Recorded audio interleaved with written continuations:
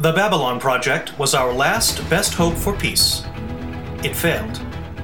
But in the year of the Shadow War, it became something greater, our last best hope for victory. The year is 2260. The show? The name of the pod.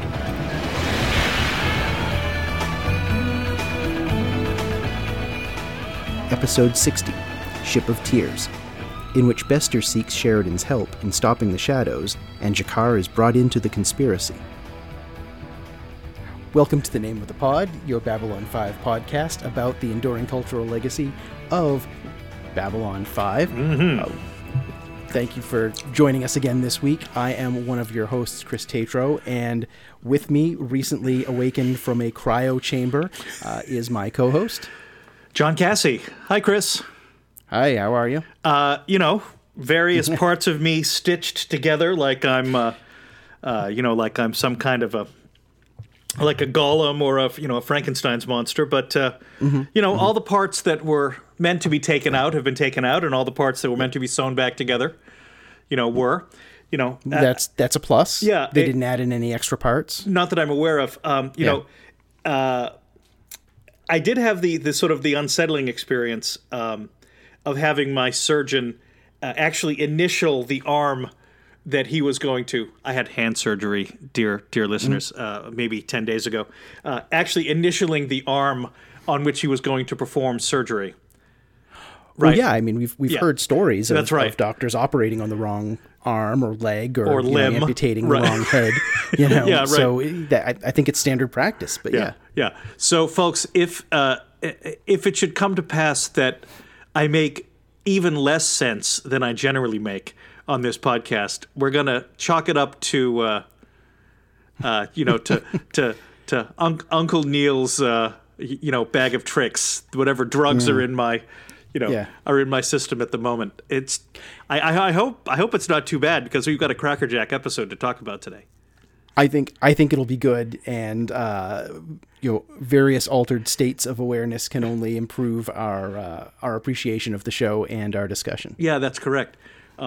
So you're dealing with that. I have a cold. So between the two of us, this is going to be a bang up episode. We're a disaster. Now.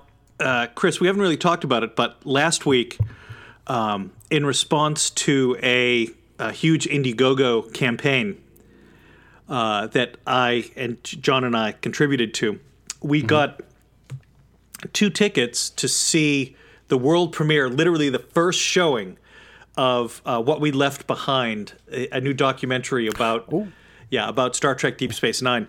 And watching that while doing this podcast and, hearing Jeffrey Combs talk about his experience being not 1, not 2, but 3 characters, on that show at different times and, all of the makeup insanity and seeing all of those great character actors and, bit players, up on stage after the movie was over and they were doing Q&A and, they brought in a lot of the sort of supplemental cast and a lot of the extra folks. Yeah. I mean, Avery Brooks wasn't there, right? But Nana Visitor was there. Rene Auberjonois was there. Nice. The actors who played Dukat and Damar and Jake and Nog and I mean, and literally and on and on and on because kind of like this show. That one ended up with a cast of 8 mains and sort of 35, sort of ancillary characters, Well, but unlike this show, you have more than 1d6 of them still alive. Oh, God bless. They did their in memoriam, right? And it was like a producer, a couple of writers, a technical person. Yeah. Right? Yeah. I feel very much like this about so many of these programs that you and I watched in the 90s. Deep Space Nine, Babylon 5, Star Trek The Next Generation, to a lesser extent perhaps, Voyager, Space Above and Beyond certainly, Strangeluck certainly, right? That they were extraordinary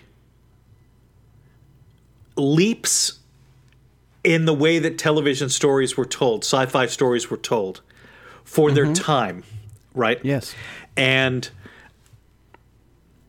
there was 15 minutes of this documentary about DS9 was about the producers fighting with Paramount about any serialization. Okay? They were like, the more you serialize this show, the more you are going to kill it. Okay? It's already... The writers... The writers and the crew producers were ever more serializing the show. Okay? As you went forward. And by the time you got to season 4, it was like, half of it or more was serialized, right? Right. And the producer, Paramount, the network, kept sending them these, ever more caustic notes, like, stop serializing this show. The reason why it's struggling is because you are serializing it, right? And to think about what JMS must have had to go through in order to tell this story, good grief, right? Yeah, well, I think he had a little more freedom from being on P10. Yes. He didn't have the 800-pound gorilla of Paramount CBS to deal with. Right. He only had, a 400-pound gorilla. And if everything I've read about him, is any indication, he's more than willing to go mano a mano with a 400-pound gorilla any day of the week. No question. But I mean, the problem, of course, is that he doesn't have that he doesn't have the clout of the right. Yeah. That Paramount had a bankroll that P10 never had.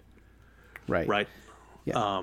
But that definitely reflects a lot of what we've said about the evolving trend in the 90s here, where you've got the studios all thinking that, because this is really where science fiction television is becoming more mainstream. Yes. And they're not wanting to take the risks with, it's like with comic books, where, they were thought to be for children. Right. And, keep them simple, keep them very, straightforward, don't do anything complex, keep the comics code in place to protect them. Right. And in the same way, the studios are thinking that these shows are for people who aren't going to be able to handle more complex storylines like Dallas or Dynasty. Right. And time has proven the studio's wrong, absolutely. But you're right, JMS is taking such a leap with this, and so are so many other shows at the time. Yeah. X-Files. Yeah, right. I just read a book called Third Person, which is about authoring vast narratives is basically what it talks about, okay? It's a book written for people who do game design or who are interested in narrative in game spaces, okay? Okay. I've been reading a lot of that stuff the last couple of months. And there was a chapter in that book that was about the X-Files begat Babylon 5, which begat Buffy the Vampire Slayer, which begat Battlestar Galactica, and then Lost, and then and they're referencing these other British programs, Life on Mars and things I haven't seen, right? But there's a smooth sort of transition through the 90s of serialization, and I mean certainly Space Above and Beyond is continually referencing the growth of these characters. It is one story, even if it is sort of a little bit more episodic. But, folks, even if DS9 was not your jam and B5 was, when this film becomes available, as it inevitably will on Netflix or whatever, watch it and get transported back to a time in television when story was developed along very different lines, and when there was something sort of pure and sort of hopeful and optimistic, right? And was prepared to do dark content in ways that maybe post 9/11 we won't do, right? There was a whole business about Keira Nerys. Well, she's a terrorist, right? Yeah. And and it takes some time before, and maybe some people never really do see her as a, quote, freedom fighter, right? Very intriguing, right? Yeah. It was an extraordinary documentary. I felt so... The best part of it, and I won't go into any detail because they said, look, you are the very first audience in the world to see this, and we don't want it spoiled. Okay? But I will simply say this doesn't spoil anything. They... The executive producer, Ira Steven Behr, and the 4 main writers of DS9 get together for a day to basically break down what would episode 1 of season 8 look like if we started now. 20 years have passed. Okay, so we are contemporary. We're not 20 years back. 20 years have passed, and go. What's the very first thing we see? Okay, well, we see this, then we see this, and we see that. And these characters have changed like this, and this, and this, and this, and this. John and I are whispering back and forth, and the audience members are going bananas, So I don't think it'll ever be made. But what this makes me think of is all the talk, Chris, that you and I did earlier in the seasons about, what would Babylon 6 look like? Right. Not the prestige format, but like a reboot, right? Or an advance 20 years down the line. We had that idea. Where's our credit? Right. And inspired by Babylon 5 rather than a pure prestige format. I'd love to see any DS9 content of any kind. I don't expect to. I'd love to. I would be enthusiastic about giving money to Babylonian Productions for the same coverage of B5. I'd love to hear JMS and the surviving cast talk about what it was like to work on this show. Because when it is great, it's better than anything. When it isn't, we're going to slag it, right? Yeah. And there are times when it isn't. But, when it is, you just keep coming back for more. So, 12-minute digression, folks. Sorry, but I did just see this, and there's so much B5 and DS9 overlap. Right. That they're working the same. They're working the same. The same TV stations, and they have the same problems, right? There were plenty of networks that didn't know what to do with DS9 and ran it as though it was like a P10 program. There were huge media markets in this country where it was virtually impossible to see DS9 because there was almost no time when it was on by itself. TNG ends, right, and Voyager begins, very, very quickly, right? So there's always a ship flying around doing fun stuff while they're sitting at home at their station, derp, is how is how they feel about it sometimes. And the actors really feel like they were, they weren't treated with a lot of dignity by Paramount and sometimes even by the fans. So, but I would love to see a B5 documentary. Absolutely. I would pay for that movie to be made, like I paid for this one to be made. Not on myself, obviously, but I bet a lot of the people listening would love to see something like that. Yeah, totally. For as well. So start waving your handfuls of cash in JMS's direction, right? To see if something could be pulled together. With the whole the rights with, is it Warner Brothers that's sitting on the rights? All tied up. It's all a mess. That I don't know how much. Could they even use archival footage? Right. The last point I'll make is they got a little extra. They got a little more money than they thought they were going to get. Okay. So they went back and re-rendered something like 3 minutes of footage of an enormously complicated CGI space battle, and they redid it all in HD. Right. And people in the audience were like, "Oh my god!" Yeah. That'll be worth the price of admission right there. Right. I would give extra to get 2 minutes of Babylon 5, early Babylon 5 footage done right now. Yes. Can you imagine? Well, in any case. Yeah. Yeah. Yeah. Folks, thanks for thanks for putting up with my digression. Now onward to Ship of Tears.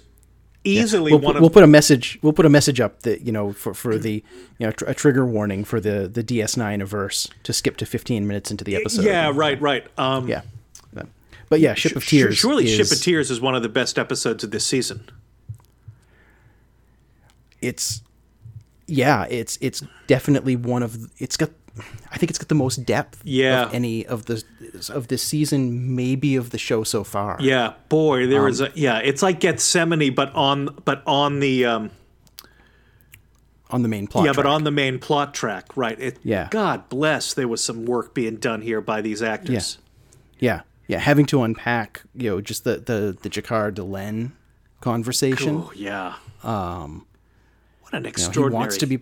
He wants to be part of this council. He wants to be let in. Right. And then he's certainly not happy with what he learns when he does get, the secret knowledge of what's been going on. Right. I loved Delenn's conversation with Sheridan before. Mm-hmm. Oh, no, I do not want to do this. I must do this.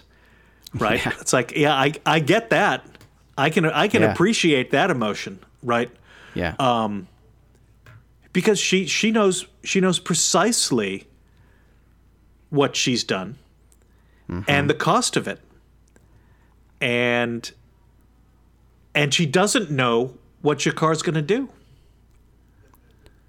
Right. Because she doesn't know. And as he says, he's still, he's a different person now than he was even when the war was happening. Right. As he says, if you'd told me this, a year ago, I would have killed you. Right. And maybe rightfully so, for keeping this from him and keeping the forces of light from acting right openly and sacrificing his world. Right. And I have no trouble believing 6 months ago he would have killed her. Or a year ago he would have killed her. Yeah. Right. The directness with which Delenn delivers the information, short declarative sentences, simple and clear, doing the calculus. It's millions or it's billions. It's one world or all of them. I'm sorry that it had to be, right? And G'Kar's response, much of what you're telling me about the Centauri I already knew, but I did not know the degree of you, Delenn, right? It goes back to some of our very earliest conversations about the Minbari. Look at you being all smugly self-important, like nobody, like you're the only ones who are capable of making a moral decision. Right. Right. Why was it their right to make the decision here to keep this information from everyone? Right. Who are you? How arrogant? How dare you? Right. And yet, because G'Kar has come so far, he gets it. He does. He understands it. He does not wish to, but he does. Yeah. And as you said, he knew, but he didn't. No. He didn't know. He hadn't internalized the information. Right. He hadn't internalized what it all meant. Right. He knew a lot, but he didn't know as much as he might have. Yeah. Right. There was a lot more that was being kept from him. Right. And back to Andreas Katsoulas. Ridiculous acting. I mean, how do you transfer that much emotional depth through all that makeup? I don't even know. Right? I don't even know. It was a tour de force. It was phenomenal. Yeah. And the way his restrained, his whisper to the point where I had to go back and re-listen to the scene a couple of times to make sure I was catching everything. Just the way that it was all, the tension of that scene was incredibly uncomfortable, but just amazingly done. Yeah. I love the way that it ended. It shows where we are, right? I hope that you'll be able at some point to forgive me, perhaps, but not today. Yeah. And if that's all we got, I think we would have been pretty content. Right. If that's essentially what we got. Yeah, we have that. We have him actually coming into this new shiny war room that they have. Right. How pretty is that, huh? That was a nice set. Yeah. Liked that. Yeah. Not a big fan of the map, the two-dimensional map of the galaxy. Yeah. I thought at first it was a viewport, and that would be cool. But, right. I have visions of them sort of plotting out locations of where things are. And it's like, guys, you need to be using a three-dimensional map for this. This isn't going to cut. This isn't going to cut it here. Give me a break, right? Yeah. But I mean, those pieces alone would have been solid. I was happy with the new Star Furies with the Thunderbolts. Those are pretty cool looking, huh? I've always liked that design better than the original Star Fury. Yeah, agreed. It's the Star Wars fan in me. They look more X-wing-ish. This is very true. The longer nose, the snub cockpit of the original Star Fury. I mean, I can understand it, but it just never, it never sang to me as much as these do. The fact that you're standing up in the previous version, it struck me as a little weird. Well, I mean, it's space. I mean, right, but so what does it matter if you're standing up, lying down? I mean, it's it's something different. Yeah. You've got a full open panel. Panel in front of you. I mean, that's going to be a little bit intimidating. I would puke. Exactly. Just this very thin layer of glass between you and the void. And the void, exactly. Yeah. I always found the first generation Star Furies a bit peculiar as a design, and this new one looks a little bit more sort of traditional, a little bit more dependable. Yeah. I'd feel more comfortable in that. No question. Yeah, absolutely. Yeah. Those were good. But on top of all of this stuff, yes, we also get a real bang up Bester episode. Oh, God bless, do we ever? Which, and we were talking before we started recording, we get half of the Bester that we always wanted. Yes. And half of the Bester that makes him one of the more interesting, non-player characters of the show. Yeah, definitely. Yeah. So unpack that. So we get all of the frenemy Bester up front, where he's he's being snarky, he's sort of playing with them. He has some information. He's got a strong hand of cards that he's holding back from the crew, but he's played it so that they're going to be along the same short-term goals, at least. Right. It's in their interest to play along with him. Right. He thinks about Michael Garibaldi the same way that Q thinks about Worf. Every time he talks, all I hear is Q in my head saying, Romulan! Got it in one, Mr. Garibaldi. Good for you. I just love that kind of thing, right? Yeah. It's Bester is in control. Right. He's 3 steps ahead of them. Right. Or at least he thinks he is. Yeah. The whole way up. Right. Until they find, the identity of little contrived, the one person they happen to pull, the pod they happen to pull off the ship, just happens to be his lover. Okay, fine. We'll allow it Stipulated because greater forces are at work in the galaxy. Right. Player characters to the bridge. Exactly. things must be contrivances must be made in the service of plot. Yeah. And then we see the other half of him, the vulnerable, Right. the we saw last time when he was here with Garibaldi, and saying, would it make a difference if you knew that I had a wife and family, the humanizing Right. of Bester, which, Right. if I remember correctly, was maddening to you. Right. Yeah. Yeah, you didn't dig it. Still don't. Yeah. I still want my Bester. I guess I'm prepared for other villains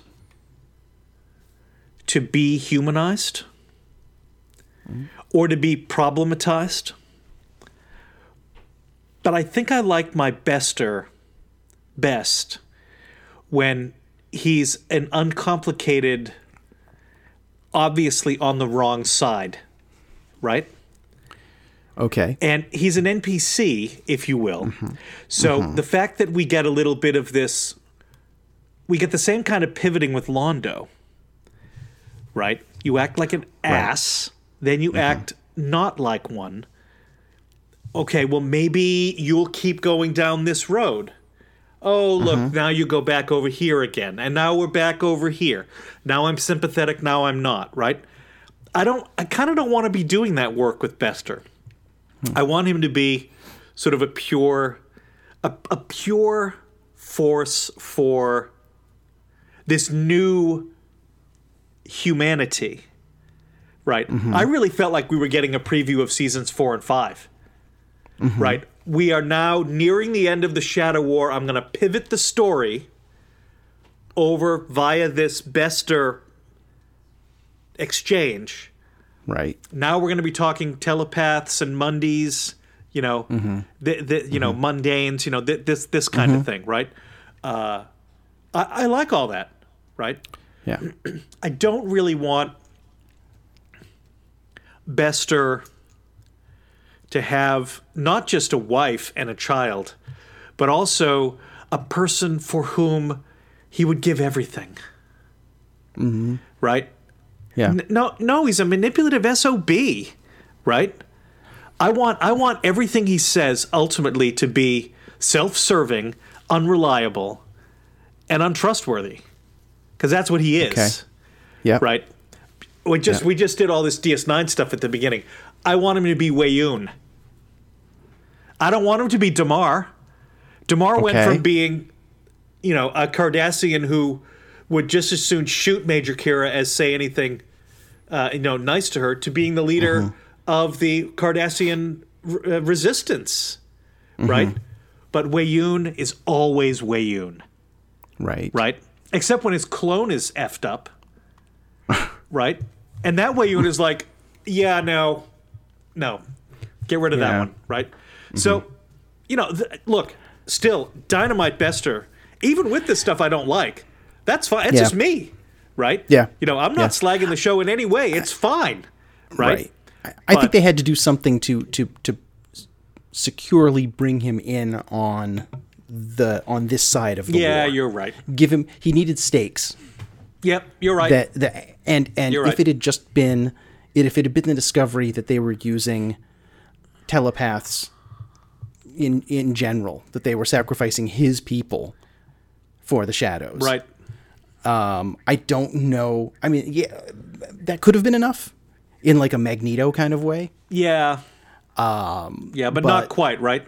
I don't think it would have been quite enough. Yeah.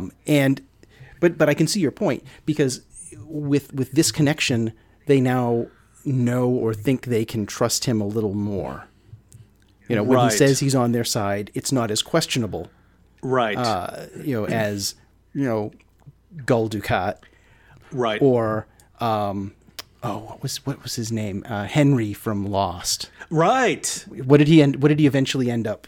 I can't remember what his actual name was. Henry was not his real name. Yeah, I can't. Yeah. It won't come to me. But anyway, he's. It's that idea. It's that same kind of character, Right. where, like you say, I'm always trying to keep one step ahead of you, and Right. I'm going to be the manipulator here, Right. and you're going to dance, and I'm going to tell you things that might or might not be true. Right. I am perfectly happy for the crew to believe everything Bester is saying. I just want 10 seconds of private footage, right? He's calling someone on Earth. He's doing he moves a chess piece that relates to Jupiter, right? So he's still keeping things close, right? I'm going to share, but I'm not going to share everything. That makes him Delenn, right? You know, that's what I want. I don't have anything to play off of, other than what the crew, other than what we're shown.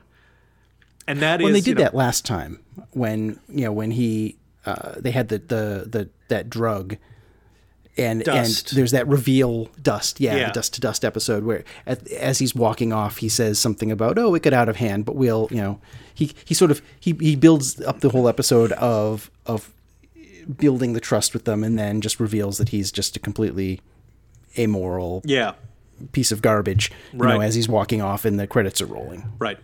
So I can see your point, though. I can definitely see wanting that. I like sort of the morally on the line, possible part protagonist, party antagonist. Yep. And that there's some kind of depth going on to them. I like them complicated like that. But there aren't many characters like that. I think. Who do we have? Henry from Lost, right, is probably the best example that I can think of. Yeah. What do we have? We've got. Same.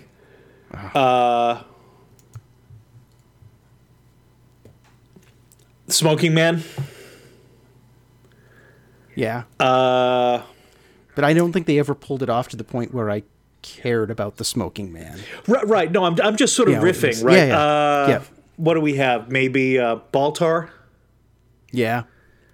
Maybe? Yeah, but Baltar's just got that annoying wimbliness that But Baltar appears to potentially maybe care about his own soul. Yeah. Maybe. Yeah. Yeah. Sometimes too much. Yeah. Yeah. Yeah, I don't know. Yeah. I think there was, I don't know. I was going to say Lando Calrissian, but that's sort of only briefly at the end of Empire. He's too roguish. Yeah. Yeah. Yeah. But he hands them over to the Empire, and it's like, oh, can we trust this guy? Can we not? But it's too brief a blip that isn't drawn out enough. Yeah. You really need long form television to really to get you a character who's going to make you squirm like that. Yeah. Well, readers, listeners, I hope that you'll, maybe you can weigh in with some of these kind of characters in that neutral space. Yeah, you can weigh in the har. But and I'm the one who's not on drugs, kids. I'm here all week. Enjoy the Rectagino. Yeah. Enjoy the spoo. Enjoy the spoo. No. Right. Riddle me this. Did they ever get her out of that machine? I don't think we ever saw that, did we? We didn't see her get out, but I can't expect that they would, sacrifice a med bay to. Yeah, right. I just thought it was a little strange that we weren't shown it. Well, she was. We didn't see her get into it. It was just we came in the room and she was there. I have to imagine that there would be design and special effects limitations to doing that kind of thing. Yeah. But they did tranquilize her, so I assume that once she was out, she could be disconnected. Yeah. However much was possible.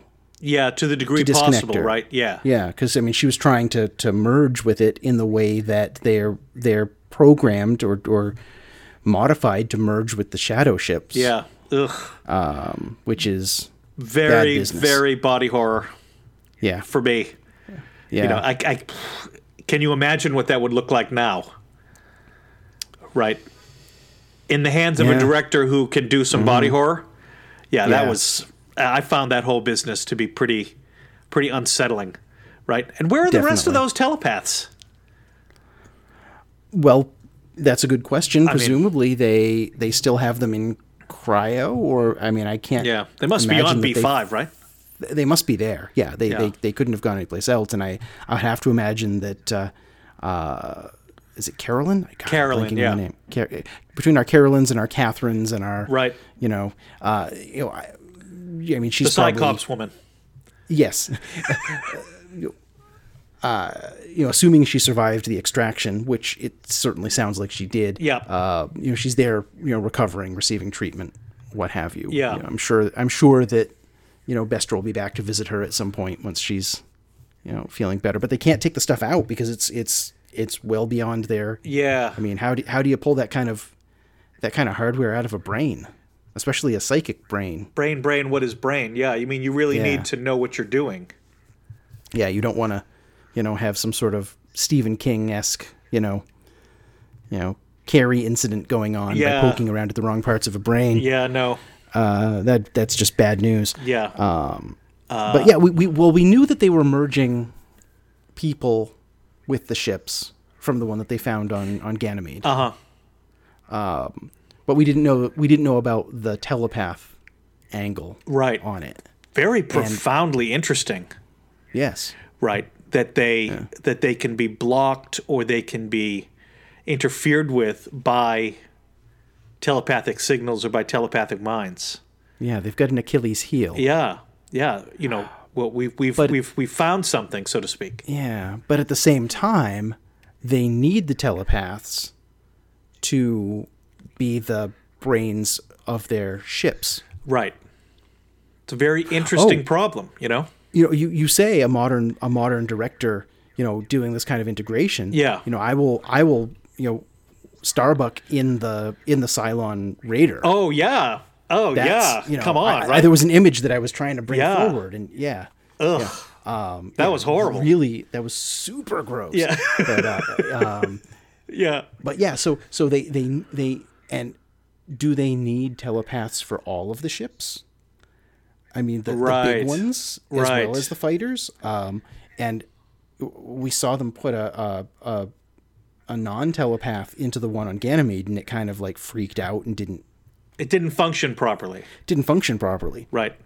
So we haven't, to the best of my knowledge, although we may have seen them in this episode, we haven't seen what the shadows actually are. Correct.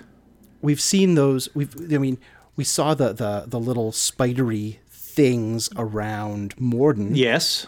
on the ship. Right. Are those the actual shadow beings, or are those the sort of the biotech vehicles? Were those little things piloted by, like, baby telepaths? Yeah, sort right. of crammed in there. Yeah, I always sort of read those sort of spider centaur suits, as shadow encounter suits, like Kosh's Yeah. encounter suit. Yeah. Whether So that's then- a fair read or not, we'll come to in the fullness of time. So then, who are the creepy pseudo greys who are performing? Who we get in those flashes Right. of memory, performing the surgeries? Now, I read that as I'm having a psychotic break because I'm being operated on by, squamous, seventh dimensional beings. And so I'm projecting from the culture onto what I'm seeing. Got Right. it. It's a what do they call that? It's there's a term for it, particularly in ufology too, where there are greys out there, but I see them as owls. It's a cover, not a cover memory, but it's something like that. Right. It's like my brain is going to interpret that as an owl in the tree, but really it's a big-eyed, Zeta Reticulin. Yeah, that's kind right. Of like Yeah. about to probe me. Right. That's how I interpreted it. Right. That's really interesting. That it's taken it another level out. That it's something so horrible that your brain interprets it as grays. That's right. Right. Because it I can't must deal with be this. this. Go to backup systems. Exactly. Backup systems failing. Go to tertiary panic systems. Yeah. It's Fey folk. Ah. Yeah, exactly. Cross-index to B. Oh, look, it's witches. Yeah, exactly. Yeah. So I mean that's how I read it. I mean we've been given the race of Greys. They're a member of the League of Non-Aligned Worlds, right? And these are not them. Yeah. Right. I mean this race is clearly not them. Right. So I don't know. That's what I was left with. I mean, what are we going to have? Two races of Greys, one of whom is sort of weirdly not benevolent, but sort of trickstery and roguish, and the other is probing people. I mean, that just seems a little silly. I think they were different enough from. They had the big eyes. Yes. But other than that, they were different enough from. There's probably 47 different flavors of Greys out there. Yeah. Check the show notes. I'll have a list of them. I can't wait to see this. The Grey Reptoid War. Yeah.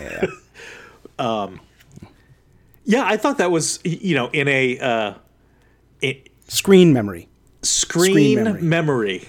Okay. Yes. Yeah, there'll be a link to that in the show notes, no doubt. Oh yeah. Yeah. That's how I read it. And you can imagine the particular psychic anguish of a P-12, being rigged up into one of those ships.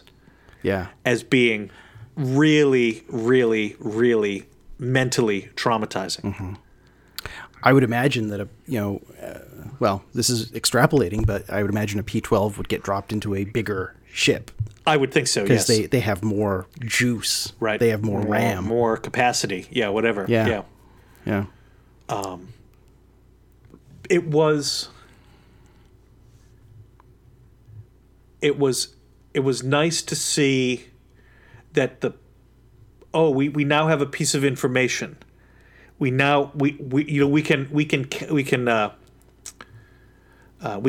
what's the expression? We can steal a march on our enemy. We can be where they don't expect us to be. Right. It felt really organic. It didn't feel gimmicky. It didn't feel unearned. Right. I thought that was a nice piece of writing in an episode full of great writing. Bester was written perfectly. G'Kar, I mean, we didn't even talk about the first line when he harangues, Ivanova, right? The arc of the universe.